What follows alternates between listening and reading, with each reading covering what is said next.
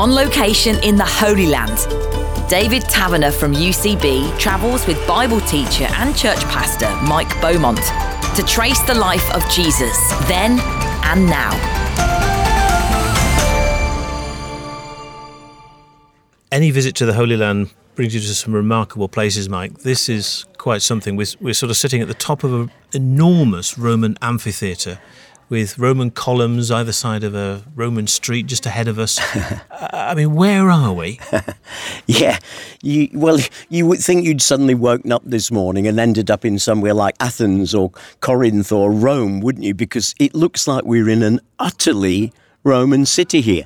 We're actually in a place called Beit Shan, or Beth Shan as many of us know it, which by the time of Jesus had become a thoroughly sort of Greco-Roman culture and city right here in the middle of the Holy Land. I mean, it is an enormous Roman amphitheatre. I mean, just trying to picture the scene when this was full of... How many people would have been in here? Well, they estimate that 7,000 people would have got in here, which is huge, of course, for those days, in the traditional semicircular shape, with a great stage in front of us. We can see some of the remaining pillars that were part of the sort of stage area at the front. It was enormous, apparently. So here would have been the place where, things like plays and theatre took place, but also apparently gladiators would fight here as well. So it was the local entertainment place, and it is really very huge and reflects the size of this city. And the Roman columns ahead of us there, down the main street, and ruins beyond of what? Well, we've got a traditional city here. So we've got, as you can see, a very straight street running down from where we are sitting right at the top of the theatre. And the street runs down with columns, colonnades on either side, and on either side of those would have been shops and the agora, the marketplace, leading right down to, and then you'll see this enormous sort of flat-topped hill in front of us. That's what's called a tell. It's a mound of different layers of civilization that have built up over years, and that's the ancient city of Beth Shan. That's the one that was a fortress of the Canaanites in the Old Testament period when Joshua and the people entered the land. This was one of the cities they were unable to take. And I think when you look at that and how high up it is and how steep those ramps are, then you can understand why. And it wasn't until King David that was taken. It's in a sense an ignominious place because it was on the walls of Beth Shan that some listeners will remember the bodies of Saul and Jonathan were nailed after they were defeated at the Battle of Mount Gilboa against the Philistines. Where does this place fit into the story of the life of Jesus? Well, it looks like you think, what on earth are we doing here? You know, have we gone off at a tangent here? Well, no, we haven't. Now, I need to say up front, there's no mention of this place, Beit Shan, or Scythopolis, as it was known by the Romans in New Testament times. But Beit Shan was the capital of what was known as the Decapolis. Oh. Now, that is a word that we find quite often in the Gospels.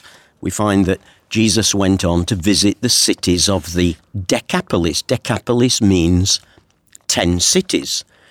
And 9 of those cities existed as sort of quasi-independent, self-governing cities under Roman rule with an utterly sort of Greco-Roman culture and feel to them.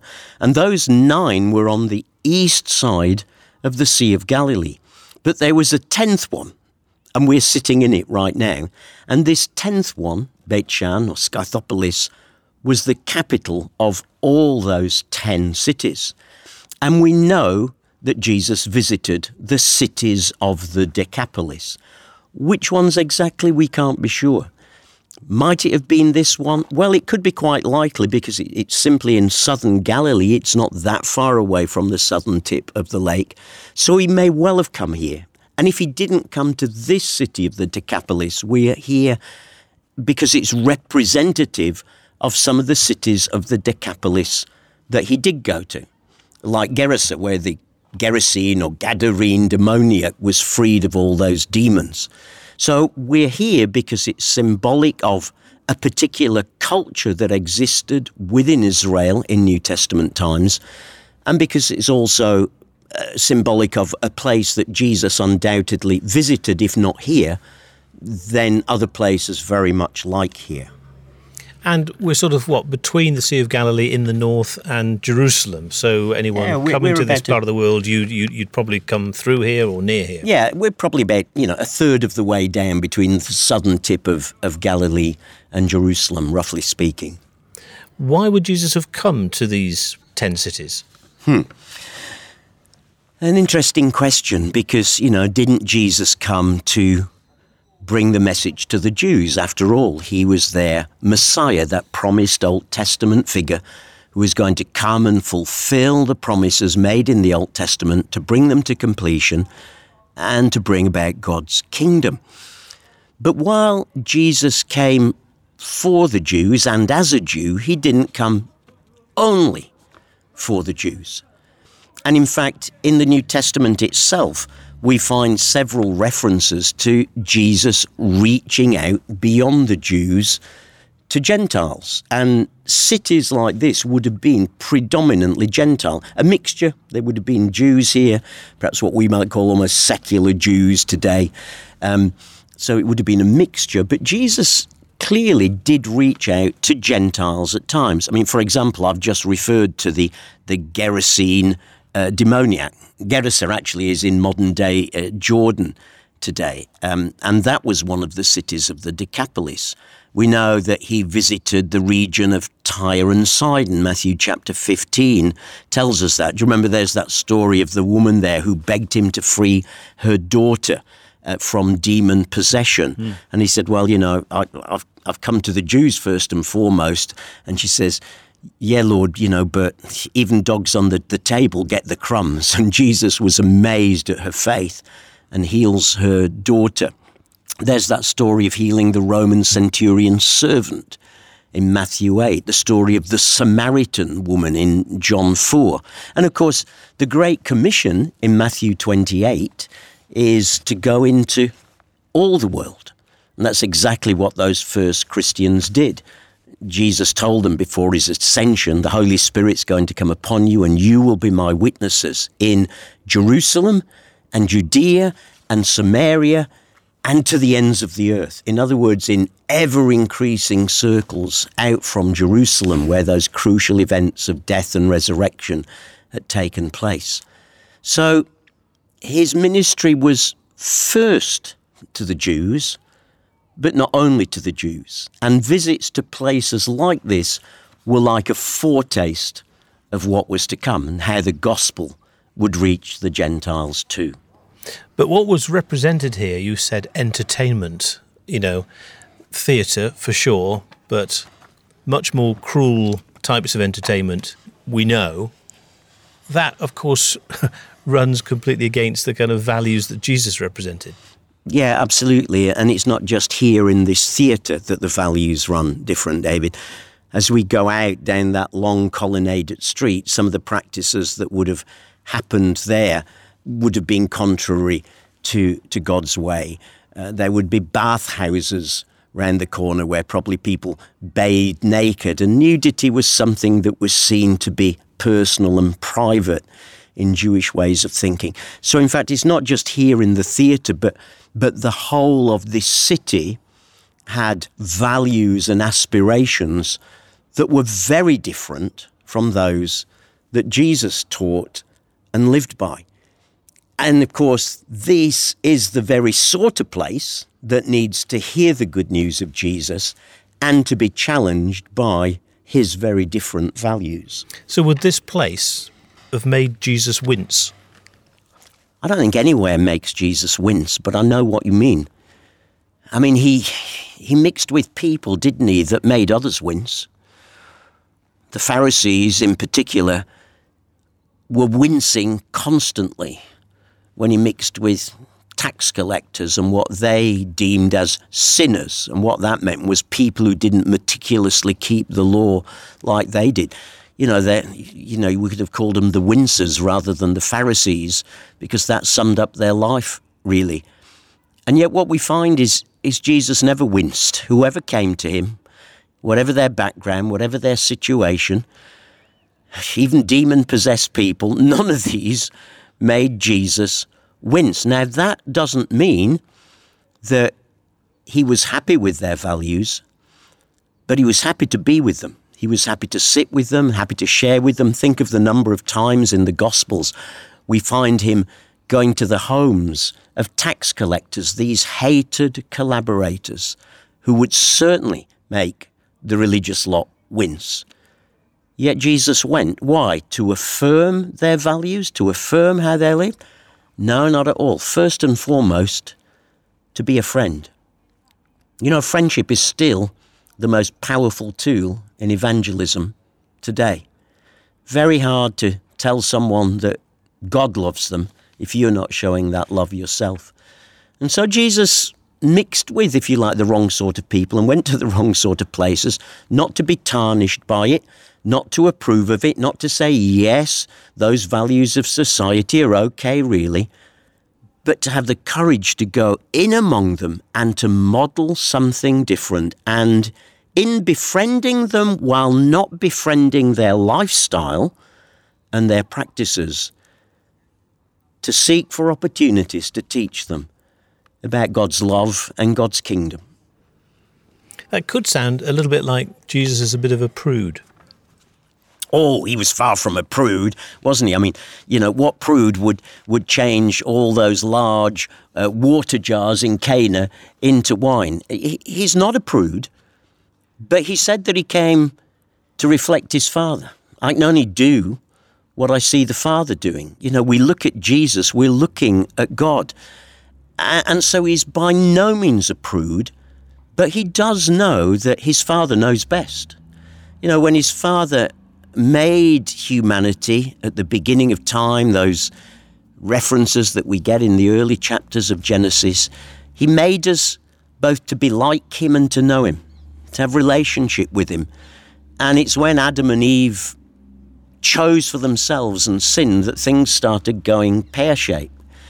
And it's very often that choosing for themselves that leads people to adopt values and lifestyles that are very different from what God wants. But, you know, all of us, when we get a car, you normally get a maker's manual with it. And if you want to know how the car works best, you follow the maker's manual. If you don't, well, fine, that's up to you. But if you run your car for 50,000 miles without having an oil change, you can expect the consequences. And really, I think life's a bit like that. Jesus comes absolutely not as a prude, but he comes to say, look, this is how the Maker says life is lived best. So he's not afraid of coming and mixing with people. But again, he mixes with people, but he doesn't mix with people's lifestyle and choices and decisions.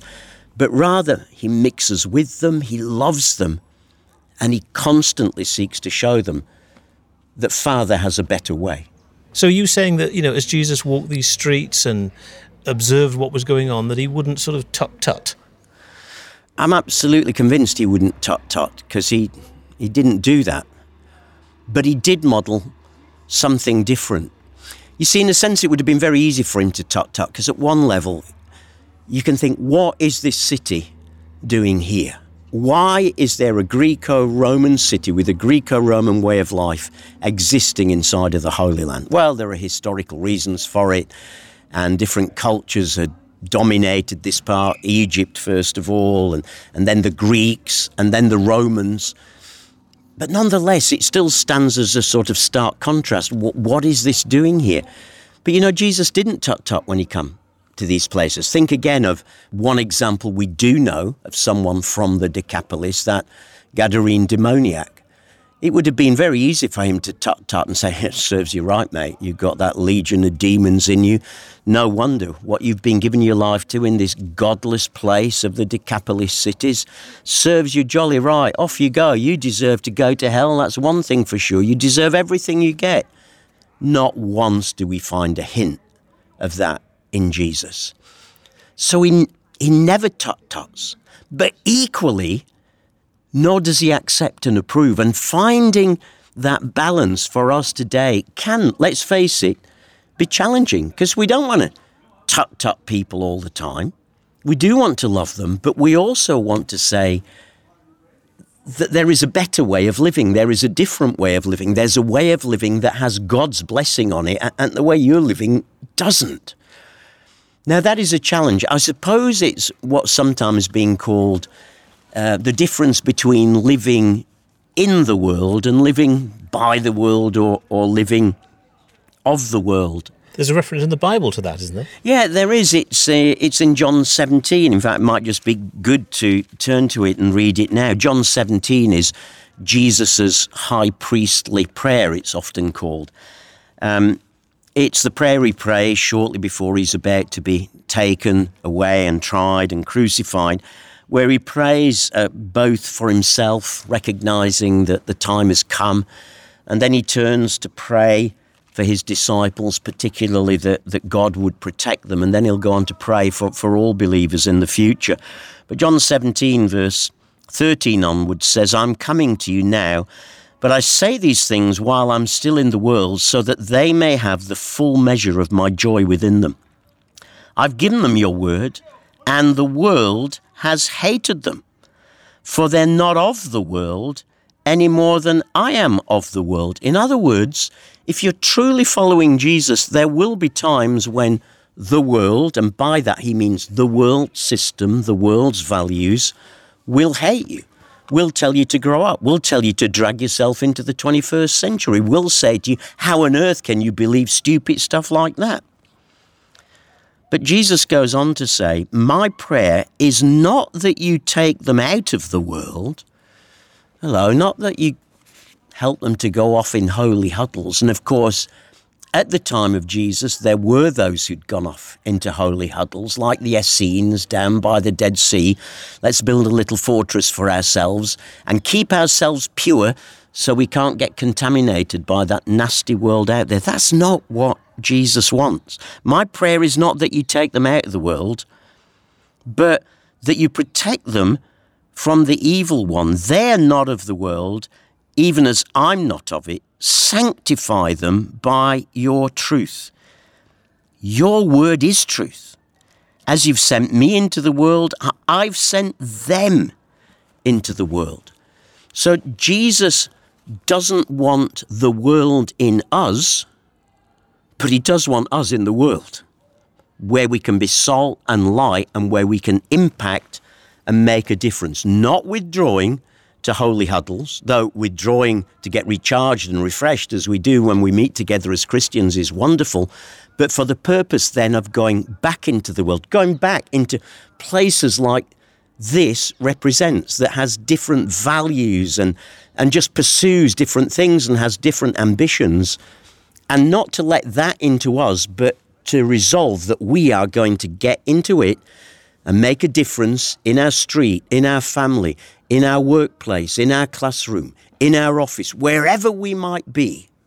I suspect as a pastor yourself, church pastor, you've had conversations with people, Christians, who say that there are no-go areas. It might be to do with going to the cinema or dancing or other forms of entertainment, things like that. Yeah, and you know what? I've been a Christian a long time now, and that list changes. Why? Because actually all it ends up being is a cultural list. So, yeah, I remember my grandparents on my father's side were Anglicans, and my grandfather was a lay preacher there. My grandparents on my mother's side were Salvation Army, full uniform and trombone and tambourines and the lot. And their generation, things like going to the cinema or enjoying yourself on Sunday, in fact, doing anything other than going to church 3 times on a Sunday, was definitely sinful. Now, I don't think many Christians would think these days going to the cinema per se is sinful, though I think going to see some movies, is certainly not helpful. So lists change. It wasn't all that many years ago when certainly in Britain, Christians drinking alcohol would have been on a no-go list. People probably have a wider perspective on that now. Getting drunk, absolutely wrong. Bible's clear about that. But these lists of what you can and can't do as a Christian, honestly, they always turn out to be cultural. And so I don't think lists are very helpful. I think what we need to do instead is to remember Jesus' exhortation in that prayer that he wants us in the world, engaged with it, making a difference, but he doesn't want the world in us. So that might mean different things for different people. And we need to be careful not to judge one another by what we do or don't do. You see, there's a great example of that in the church at Corinth in New Testament times, where Paul has to deal in his first letter to the Corinthians with some issues that were going on there that were very cultural. And there's this issue of, can Christians eat meat that's been offered to idols? Now, in all my years as a pastor, I've never been asked that because it's not very relevant for us. But it was at the time. And you see, pretty much all of the meat in New Testament times in a Greco-Roman culture, the meat would have come from the temple sacrifices, pagan temple sacrifices. So the animal would have been offered, it would have gone out through the back door to the butchers at the back and then been sold. And Christians were saying, well, can we eat this meat? And some were saying, absolutely not, that's worldly. It's been offered to an idol or a demon first. And others were saying, meat's meat. And there's no such thing as an idol anyway. And Paul has to try and tackle this and sort of find a middle path of saying, listen, please try and be aware of your brother's sensibilities, but equally, don't dump your foibles on other people. So we can't make lists because this is about heart. Now, I think there are some things that are no-goes. Why? Because the Bible says so. Don't commit adultery. Was in the Ten Commandments. It's repeated by Jesus. In fact, Jesus lifts it, doesn't he? And he says, don't even commit adultery in your heart.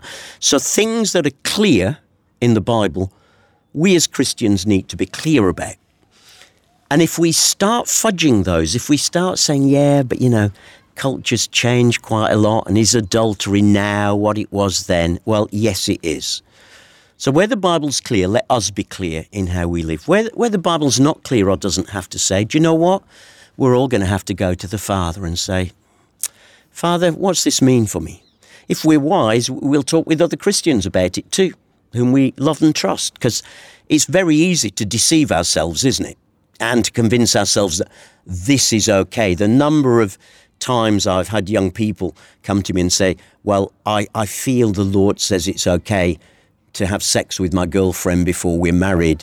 I just feel he's given me a peace in my heart about that. Well, I always say to them, the peace in your heart is a deceitfulness of your heart. Why? Because the Bible's really clear on those issues. So sitting here, it does bring home to me, it's not always easy to be in the world, yet not of the world, but that's the challenge of Jesus. I do not want you retreating from this world. I do not want you going up a hill in a holy huddle and staying there. I want you out here engaged, even as Jesus was engaged. I want you in the world, engaged in it, but I do not want the world in you. So watch your hearts, guard for it, and ask the Father to direct your steps just like he did. But we've got to be practical. I mean, think of a parent as a Christian bringing up their child or children in this day and age, all the challenges of that. How on earth do they help their child live in the world and not be of it? Yeah, very hard, isn't it? Because I think, for children and young people in particular, peer pressure is huge. But I think where it starts is by letting the reality of relationship with Jesus be seen and lived out in the home, so that church is not just something for Sunday, but that they're in the home together as a family. You're praying about things, you're talking about things. When there's a need in the family, your kids know the first thing you do is take it to Jesus. You don't keep it secret from them. When you've got a challenge at the workplace, you're open and you talk about it with them. So from an early age, what you're training them in is, look, this is about relationship with Jesus. And if you can hear Jesus and stay close to Jesus, yeah, like Jesus said in that passage there, there'll be times when the world doesn't like you. Actually, there'll be times when the world hates you. And do you know what? I think we've got to settle that. Not everybody will like me. And not everybody will like me because I'm a Christian. So why don't we settle that as our baseline? No, we're not going to please everyone. I think all of us like to be liked. I do. I'd rather be liked than not liked. But we have to come to the point of deciding if we're going to be a faithful, authentic follower of Jesus. There will be times when we're not liked. Now, please, let's not help that by being stupid and doing daft things. If we're not liked for that, serves us right. But if we're not liked for being an authentic follower of Jesus, I think it's important that we train our children and young people and ourselves. Listen, that's par for the course. It's what this following of Jesus will involve at times. And if Jesus did come here, it sounds like he might have ruffled a few feathers, but he would have still been true to himself. Absolutely. And, we see that in the Gospels again and again, don't we? Whether it's in a Gentile context like this or a Jewish context. He was a great ruffler of feathers. And yet, do you know what? The people whose feathers he ruffled most were the religious folk. The people he upset most were the Pharisees. Actually, the people he spoke about to hell the most were the religious people. If that shocks you, check out your Bible for yourself and you'll be able to see it's true.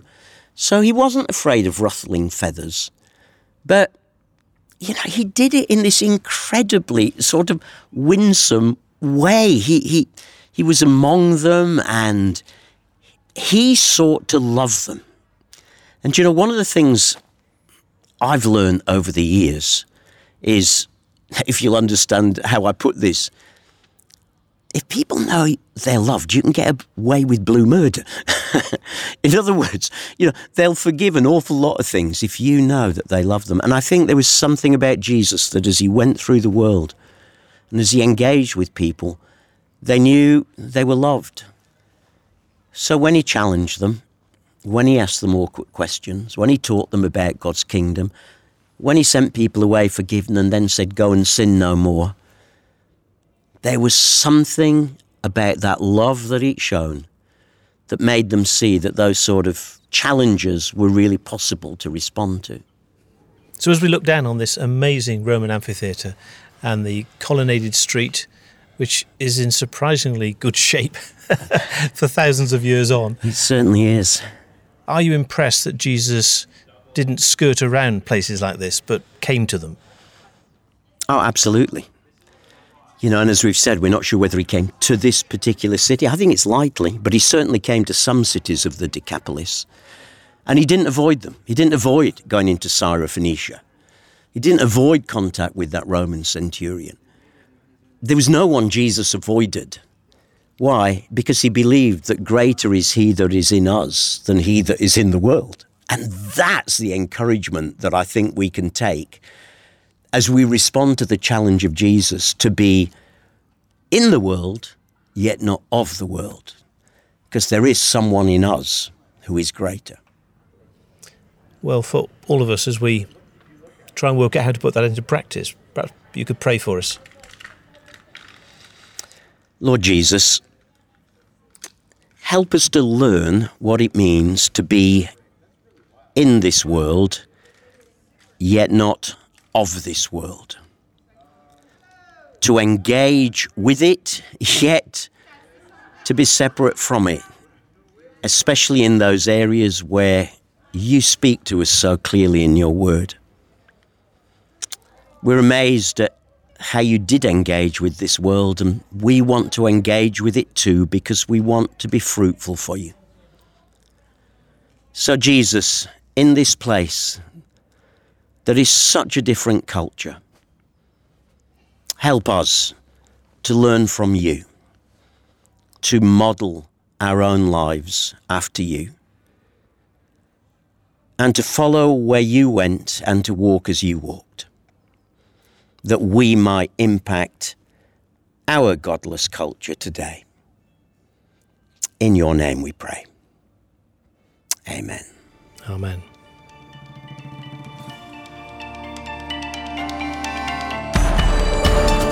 Mike Beaumont and David Taverner in the Holy Land, tracing the life of Jesus then and now. Check out the UCB website for the free episode guide with photos, Bible references and background information. Go to ucb.co.uk/Jesus then and now. And you can hear more 30-minute conversations with Mike and David talking about the Bible on the UCB Player app. Under podcasts, just select Bible Books, Bible Biogs, or Bible Surprises.